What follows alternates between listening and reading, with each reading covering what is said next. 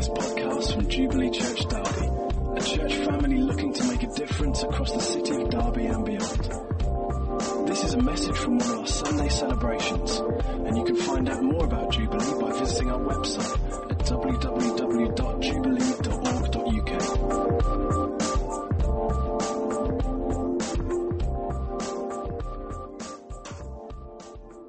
So God is with us, and we're going to look at His Word together. So if you've got a Bible with you, if you'd like to turn please to Colossians chapter 3. And just as you're finding Colossians chapter 3, I'd just like to make a couple of comments about last weekend. It was great to have Jeremy and Anne Simpkins with us for the weekend. You've just seen Jeremy again on the video. And it's a real privilege to have him amongst us. It was great to have him here. Jeremy now leads a group of over 100 churches within the wider New Frontiers family, and we call this group, this movement, Christ Central. And it was great to have him with us and Anne for the weekend. We had a good time with them on the Saturday morning. I did some stuff with us as elders on the Saturday as well. Good to have him preach on the Sunday. And it was exciting to hear him describe what he sees ahead for us as a church. Those of you who are here will know what he was talking about. He talked about some things for me and Sarah, for us as a church, and for many of you guys as well. And it was great to hear his perspective on things, what he saw that God was doing, what he saw God was doing in the conference we just talked about. That's the next weekend, a Little Over Methodist that we're hosting. And other things that he sees upon different individuals and for us as a church. And it was exciting to hear all that. And if you missed it, then you can listen to the talk again. It's on our website. You can download it and listen to it at your convenience. I'd encourage you to do that. But as with anything prophetic, it needs to be weighed, needs to be prayed about. You need to take it back to God and ask Him to speak into it again. And just to say that much of what he described is about the direction of travel for us as a church, rather than what's going to happen tomorrow. So it's about what God has got for us in the future. It's about where we're heading. It's about what He's saying to us, rather than all of it necessarily happening overnight. But whilst it may not happen overnight, it's important we don't just sit back in the comfy seats that we kindly provide for us Sunday morning and just expect it to happen around us. Because I don't think that's how God works. But rather, when God speaks in this way, and He speaks prophetically, and this applies to what Jeremy said last week, and I'm sure will apply to much of what is said next weekend. Actually, when God speaks in this way, prophetic words like that need to be prayed into, talked about and discussed with trusted friends. They need to be acted on, and they need to be received with faith. They need to be received with faith. You need to receive the word and mix it with faith. Like when you mix a cake. You know, you mix ingredients in, and it's like you need to hear the word and mix in faith, which is your contribution to it and saying, Lord, I believe what you said. You know, I want to see this happen. I want to trust you for that. You're mixing in faith with it. And you could hear something and say, oh, that never happened. No, I can never do that, or they can never do that, or this will never happen. That's not mixing it with faith, is it? And I want to encourage us to take what Jeremy said last weekend and what I'm sure will be talked about next weekend, and I'm expecting some prophetic words next weekend, is to mix it with faith. And that applies to what God says to you individually and what He says to us as a church. I want to be encouraging us to mix it with faith. And as far as next weekend goes, then I want to encourage you to come with an expectation and faith that God is going to speak to you and encourage you, and speak to us and encourage us. So I want to ask you to come with that expectation. Please pray this week for the conference next weekend, both the Saturday and the Sunday. Let's be praying that God is going to speak prophetically and powerfully. He's going to set people free. He's going to speak direction and clarity to people. And let's be hungry for that, and hungry for what God wants to do, and hungry to encounter Him afresh. But I want to ask us, friends, to come expectant with faith that God's going to speak to us. Is that okay? Can we do that? So that requires some mixing it with faith. It requires praying into it this week, and asking you please to do that as we look forward to next weekend. Okay, so you should have found Colossians chapter 2 by now. And we're in verse 20. We'll read into a few verses in chapter 3. Colossians chapter 2, verse 20. Since you died with Christ to the basic principles of this world, why, as though you still belong to it, do you submit to its rules? Do not handle, do not taste, do not touch. These are all destined to perish with use because they're based on human commands and teachings.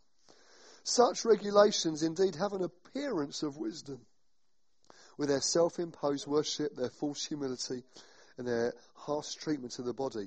But they lack any value in restraining sensual indulgence. Since then you have been raised with Christ, set your hearts on things above, where Christ is seated at the right hand of God. Set your mind on things above, not on earthly things. For you died, and your life is now hidden with Christ in God. When Christ, who is your life, appears, then you also will appear with him in glory. Put to death, therefore, whatever belongs to your earthly nature: sexual immorality, impurity, lust, evil desires, and greed, which is idolatry. Because of these, the wrath of God is coming. You used to walk in these ways in the life you once lived, but now you must rid yourselves of all such things as these: anger, rage, malice, slander, and filthy language from your lips. Do not lie to each other, since you've taken off your old self with its practices and have put on the new self, which is being renewed in knowledge in the image of its creator. Here there's no Greek or Jew, circumcised or uncircumcised, barbarian, Scythian, slave or free, but Christ is all and is in all. Therefore, as God's chosen people, holy and dearly loved, clothe yourselves with compassion, kindness, humility, gentleness, and patience. Bear with each other and forgive whatever grievances you may have against one another. Forgive as the Lord forgave you. And over all these virtues, put on love, which binds them all together in perfect unity. Let's pray together.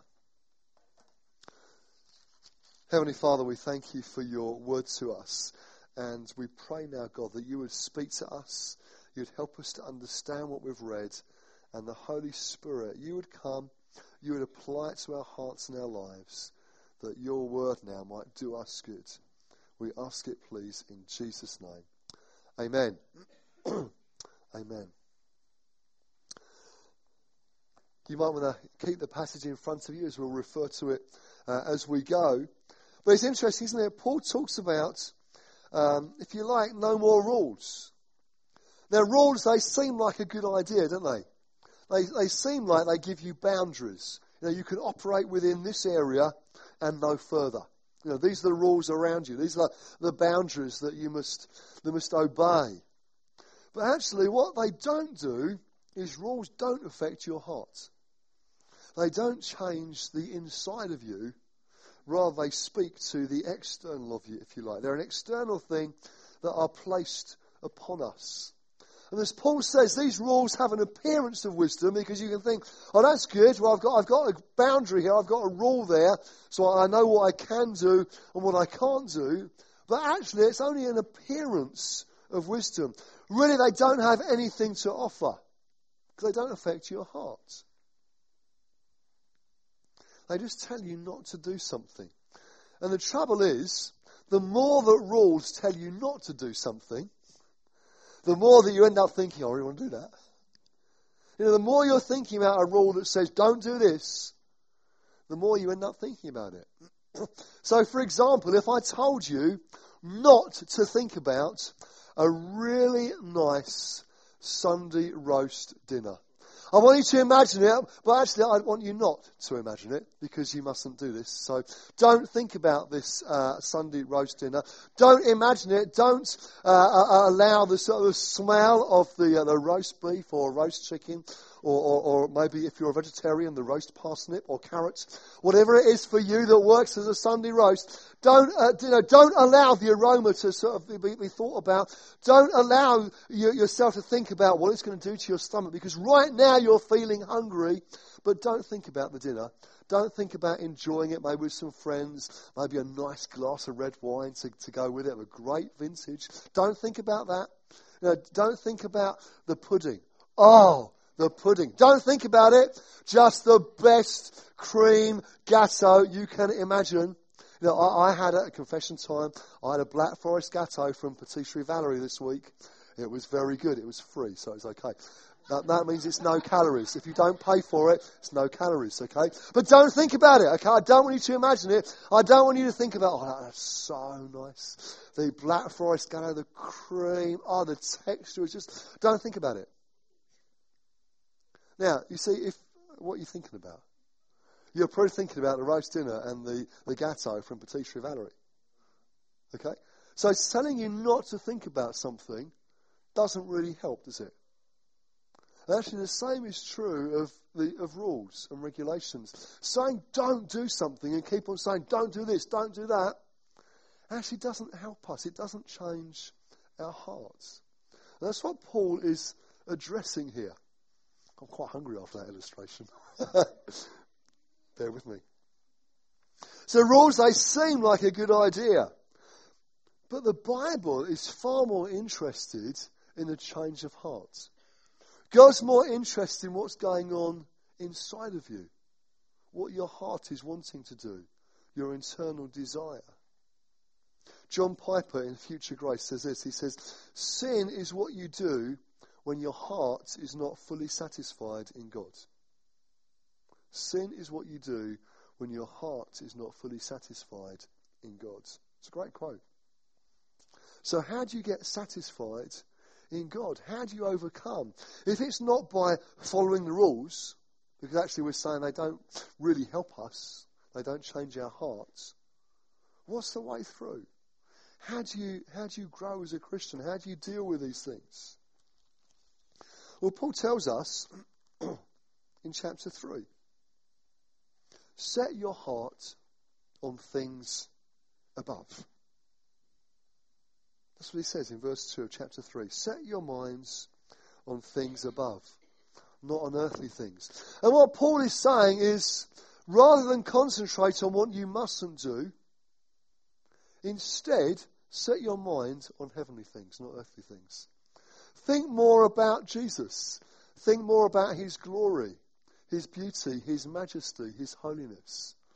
Think more about him rather than what you shouldn't be doing. Set your heart on things above. Look to Jesus. The 19th century Baptist preacher C.H. Spurgeon describes how he came to Christ. And he tells of a seemingly pretty uneducated, primitive Methodist preacher who was standing in for a missing preacher on one occasion, and Spurgeon happened to be in the small congregation. Now, this guy couldn't really preach. And so all he did was stick to his text. Actually, that's not such a bad thing. But anyway, all he did was really stick to his text, which was this. His text was, look unto me and be ye saved, all the ends of the earth. And all this guy really did was just to keep repeating that and just to try and explain it. And so Spurgeon, who was then just 15, recalls this. He says, then he shouted, as only a primitive Methodist can, young man, look to Jesus Christ. And there and then the cloud was gone. The darkness had rolled away, and that moment I saw the sun, and I could have risen that moment and sung with the most enthusiastic of them of the precious blood of Christ. All the guy said was, young man, look to Jesus. Look to Jesus Christ. And we often describe how when people first become a Christian, we often use that phrase, don't we? Look to Jesus. Look to Jesus Christ. Put your hope in him. Look to him. We often talk about that. But what about those of us who have been a Christian for any length of time? Well, the same is true. Look to Jesus. Now, before we open that up a little bit, just for any of you here this morning who are maybe looking in, maybe you're here with a friend, maybe you haven't yet put your trust and hope in Jesus, then what this rather uneducated but clearly anointed preacher said to Spurgeon, young man, look to Jesus Christ. I'd say to you this morning, look to Jesus.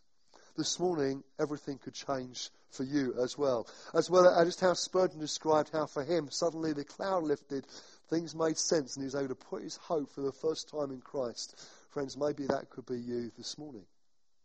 You could make that decision. You could respond to Christ's invitation to you. So don't miss that if that's you. But what about the rest of us then? Well, actually the same is true. Look to Jesus. How should we continue in the Christian life? Paul says in verses 1 and 2 of chapter 3 here, he says, since then you've been raised with Christ, set your heart on things above, where Christ is seated at the right hand of God. Set your mind on things above, not on earthly things. It's quite clear, isn't it? He says it twice. You think, okay, well, he wants to make a point here. He's saying it twice. Set your heart on things above. Look to Christ. And so it's not just by being more determined that you overcome. It's not by putting in additional rules that you deal with sin. But rather it's about looking to Jesus and getting closer to him. Allowing him to captivate your heart and change you from the inside. That's what will change you. That's what will deal with things in your life. That's what will enable you to overcome that which you're struggling with. That's what will bring you freedom. And Paul goes on to say that we should put to death whatever belongs to our earthly or sinful nature. But what does he mean by that? What does he mean when he says, put to death in verse 5, whatever belongs to your earthly nature? What's he talking about there? We probably don't need to expand on the sort of things that he's talking about because we can all relate to those things. We can all write a similar list, I would imagine. But what does it mean to put to death? Well, Jesus put it like this. Matthew chapter 5, verse 29. Jesus says, if your right eye causes you to stumble, gouge it out and throw it away. It is better for you to lose one part of your body than for your whole body to be thrown into hell. And if your right hand causes you to stumble, cut it off and throw it away. It is better for you to lose one part of your body than for your whole body to go into hell. Jesus is saying, put it to death. Be proactive. If it causes you to sin, get rid of it. Now, for the record, let's be really clear about this. I don't think, in fact, I'm sure, he doesn't mean literally gouge out your eye or cut off your hand. Because if he did, most of us will be going around with no eyes and no hands. What Jesus is saying is take radical action. Be decisive. He's talking figuratively, but he is talking about being radical. And Paul is saying the same to his readers here. Put it to death. You know, they'd all been there. And so have we. Put it to death, he says. Cut off those things, Jesus says, that cause sin. And instead, there's a new way to live. Instead, look to Jesus. See, Paul does expect a new way of living. And he goes on to talk about what he means by that later on in the passage. Verse 12, Paul says, therefore, as God's chosen people, holy and dearly loved, clothe yourselves with compassion, kindness, humility, gentleness, and patience. So he's saying, because you're this sort of person, now clothe yourself with these things. The passage that James read earlier talked about clothing yourself. It's like you clothe yourself in Christ. You're now in Christ. You are now in him. When God looks at you, he sees the righteousness of Jesus. Isn't that good? He looks at you and sees the righteousness of Christ. I mean, that is so exciting, isn't it? So let's be clear. These attributes that Paul talks about here, compassion, kindness, humility, etc., they will not bring about salvation. They will not make you a Christian. They will not change your eternal destiny, but rather they are what you should put on after you've trusted in Jesus. And as a result of what he's done in your heart. So once you've responded to his call in your life, you've decided to follow him, he's started to change you from the inside because you're looking to him. Paul says, therefore, put on these things as a result of what Christ has done in you. They are, if you like, a result of staying close to Jesus, of following him. And so Paul says here that you are God's chosen people. He says that you're holy. Do you notice that? It says that you're chosen. So often we talk about choosing Jesus, don't we? We say, yeah, I chose to follow him. And I know, I responded at an Alpha course, or I responded in a meeting, or whatever it might be. We make it about what we have done. Actually, all we have done is responded to what Jesus had initiated. You are chosen. God chose you. Before the foundation of the earth, he chose you. He chose you for relationship with him. So therefore, because you are God's chosen people, you're holy, he says. You notice that? You're holy. So as a follower of Jesus, you're not a sinner trying to be a saint. You're a saint who sometimes sins. And I don't say that to belittle sin or to think it's not important, because it is, but rather it's about where you're seated to start with. It's about the position you come from initially. You are a saint. God has chosen you. He has made you holy. You've responded to Christ. You're now in him. It's good, isn't it? So that is your position. You are a son, a daughter of the living God. You don't have to make yourself holy. You are holy because what of Christ has done. You can't make yourself holy. God's done that because of what Christ did on the cross. Now what you can do as a result of that, because of what he's done, is clothe yourself with these things like compassion and kindness and humility and so on. God looks at you and declares you to be holy and righteous because you are in Christ. He gives you the righteousness of Jesus and credits it to you. Or as the King James Version puts it, imputes it to you. He credits it to you. It's like he credits your account because of what Jesus has done. But as well as that, you are also dearly loved. Paul says, therefore, as God's chosen people, holy and dearly loved. It's a good word, isn't it? You are dearly loved. Wow.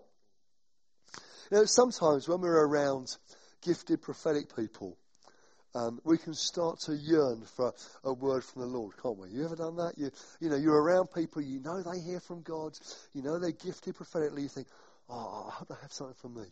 I hope they've got a word for the Lord from me. You ever done that? Or is it just me? I think we've all done that, haven't we? Listen, this morning I have a word for you. It is the best word you can hear. And it's this. You are dearly loved. How good is that? How good is that? It's like you don't need anything else after that, do you? You are dearly loved. You are in Christ. You are chosen. You are dearly loved. It doesn't get much better, does it? It's wonderful. It's wonderful. And so because of that truth, Paul says, therefore, because of that, therefore live like this. Therefore, because of what Christ has done, because of who you are in him, because of who he has made you to be, because of his changing your heart and you're becoming more like him, therefore live like this as a result of whatever he's doing in your life. So therefore, put on or clothe yourself with compassion, kindness, humility, gentleness, patience, not to make you righteous, but because you are righteous. So friends, you know what? we should be known as the most compassionate people on earth because of what God's done in our hearts. We should be known as the kindest people, the most humble, gentle and patient people around. I wonder, are we? Are we known like that? If I was to speak to people who know you well, would they say that you're the kindest, most gentle and patient person they know? What about if you were to speak to people who know me the best and say, what's he like when he's not up here? Is he the kindest, most gentle, humble, patient person you know? I think the truth is for all of us, we're a work in progress. But listen, it's not that makes us righteous. It comes out of us being righteous. So be more like Jesus. Be more like him. Don't be like Bill. Be like Jesus.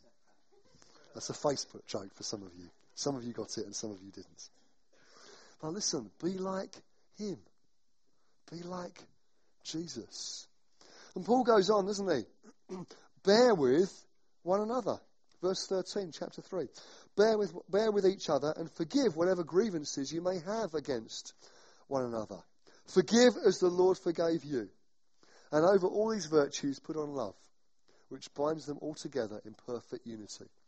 These are some specific instructions that Paul gives us. And it's to do with community. It's to do with how we relate to one another. Now, we sometimes think it was the Apostle John who had all the love one another messages. And it's true, he had quite a lot of love one another messages. If you read through his letters, that's pretty much what he was saying from start to finish. Where did he get it from? Jesus. John chapter 13, Jesus says this, verse 34. A new command I give you, love one another. As I have loved you, so you must love one another.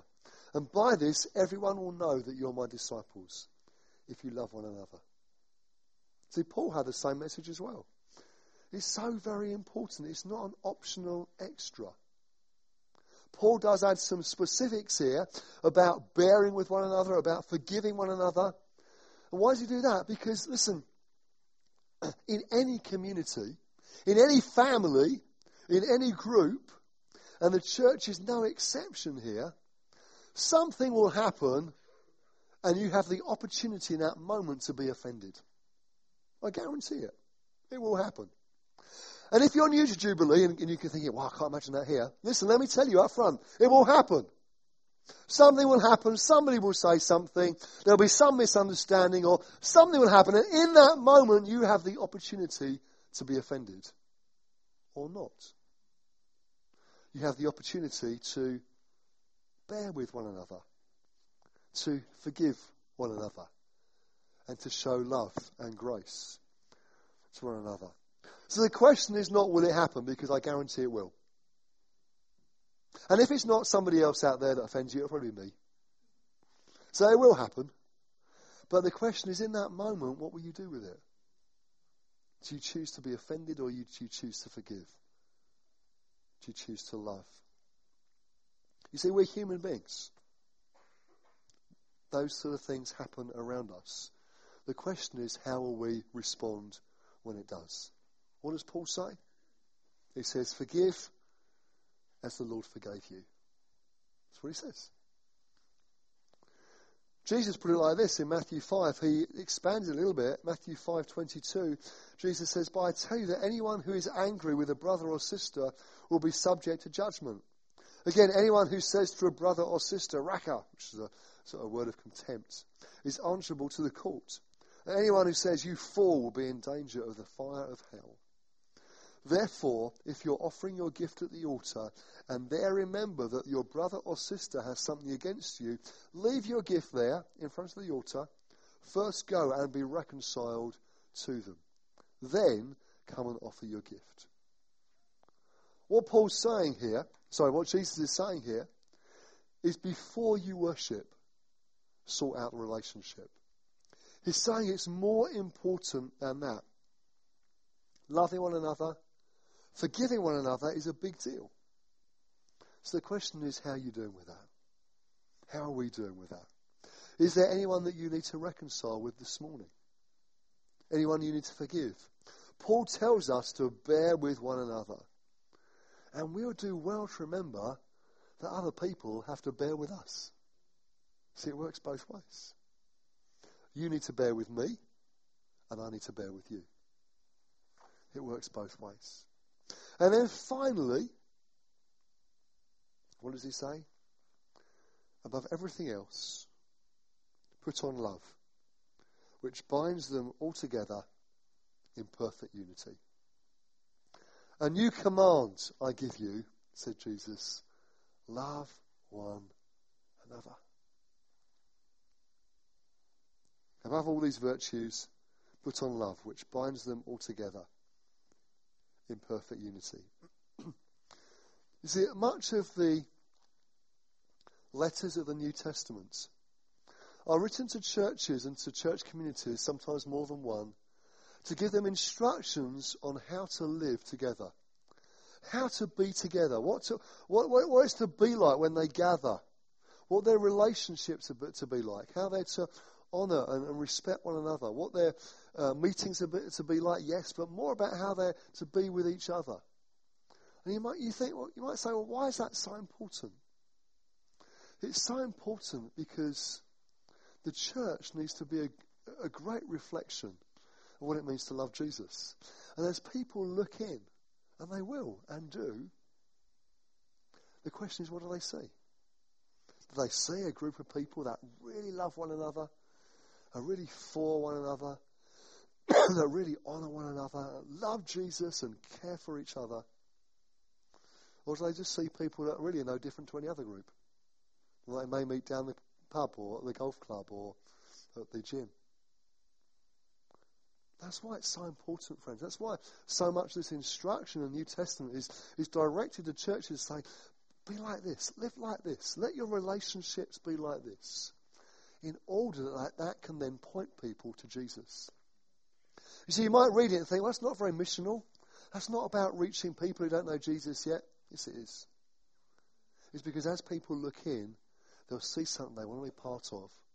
They'll see what it's like to love Jesus and to follow him. It's absolutely missional. It's absolutely about other people and leading them to Christ. But we've got to get this one right first. It's so important. And I want to encourage us to, as these passages we read through this morning, to be coming to the Lord and say, God, is there anything you need to speak to me about? What do you need to say to me this morning? What's my response? Is there anybody that I need to reconcile with? Is there anybody that I need to show greater patience or kindness to? Not that we somehow become totally introspective and not concerned about people around us. That's not what I'm suggesting. I'm just saying we need to allow the Holy Spirit to speak to our hearts and say, is there anything that we need to do? Anything that we need to put right? Or any area in our lives that God needs to deal with and say, let me take that and clothe yourself with this instead, in order that we might be more like Jesus. I guess the passage we've looked at could probably be summed up as this: be like Jesus and love one another. Is that a reasonable summary? Be like Jesus and love one another. Let's stand together as we close.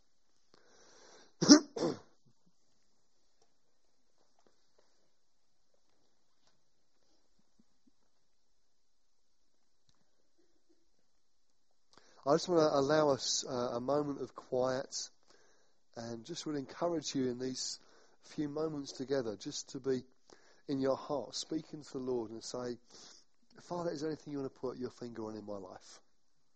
Just allow him to do that. Is there anything that you need to put to death? You need to gouge out or cut off from your life, as it were? And is there anything that Holy Spirit would say, but put on this instead? Put on this. Or maybe anybody you need to forgive and reconcile with. Just allow the Spirit to speak to you in these moments.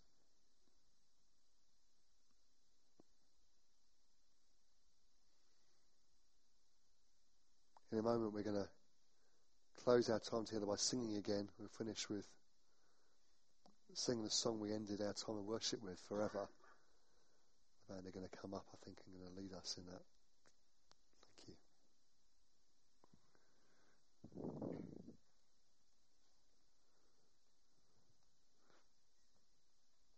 Let's just allow the Lord to speak to our hearts.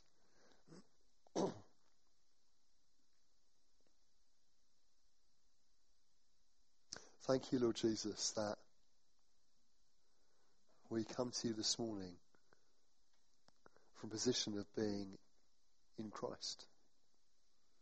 We come to you, Father, knowing that because we've accepted what Jesus has done on the cross, because we've responded to your invitation to follow, because we've put our trust and hope in you, we are in Christ, and you look upon us and see the righteousness of Jesus.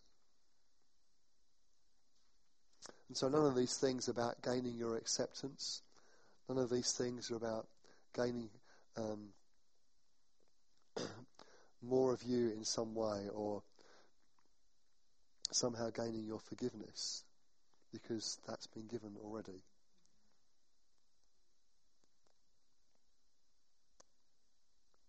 And then we pray now, ask that out of that position of being in Christ, out of that position of being a son or daughter of the living God, we might deal with and cut off anything that would cause us to sin, and we might put on those things which honour you: kindness, compassion, humility, gentleness. Thank you, Lord, that these are fruit of your Spirit.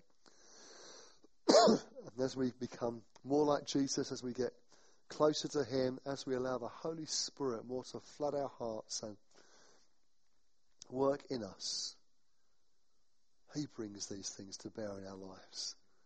The Holy Spirit brings this fruit. And so, Father, we pray this morning that this fruit of the Spirit indeed would be evident in our lives. That we might be kind and gracious, full of humility and gentleness and patience. And Lord, in being like that, might point people to Jesus and say, you know what, it's not about me, it's about him. And Lord, we pray that as people look into us as a community, we might be able to say, hey, it's not about us, it's about him, and point people to you. And so, Lord, help us with these things this week. Lord, may we live each day in a way that honours you. And Father, we pray that you might be around us and surround us with your love and your goodness. We ask it in Jesus' name. Amen.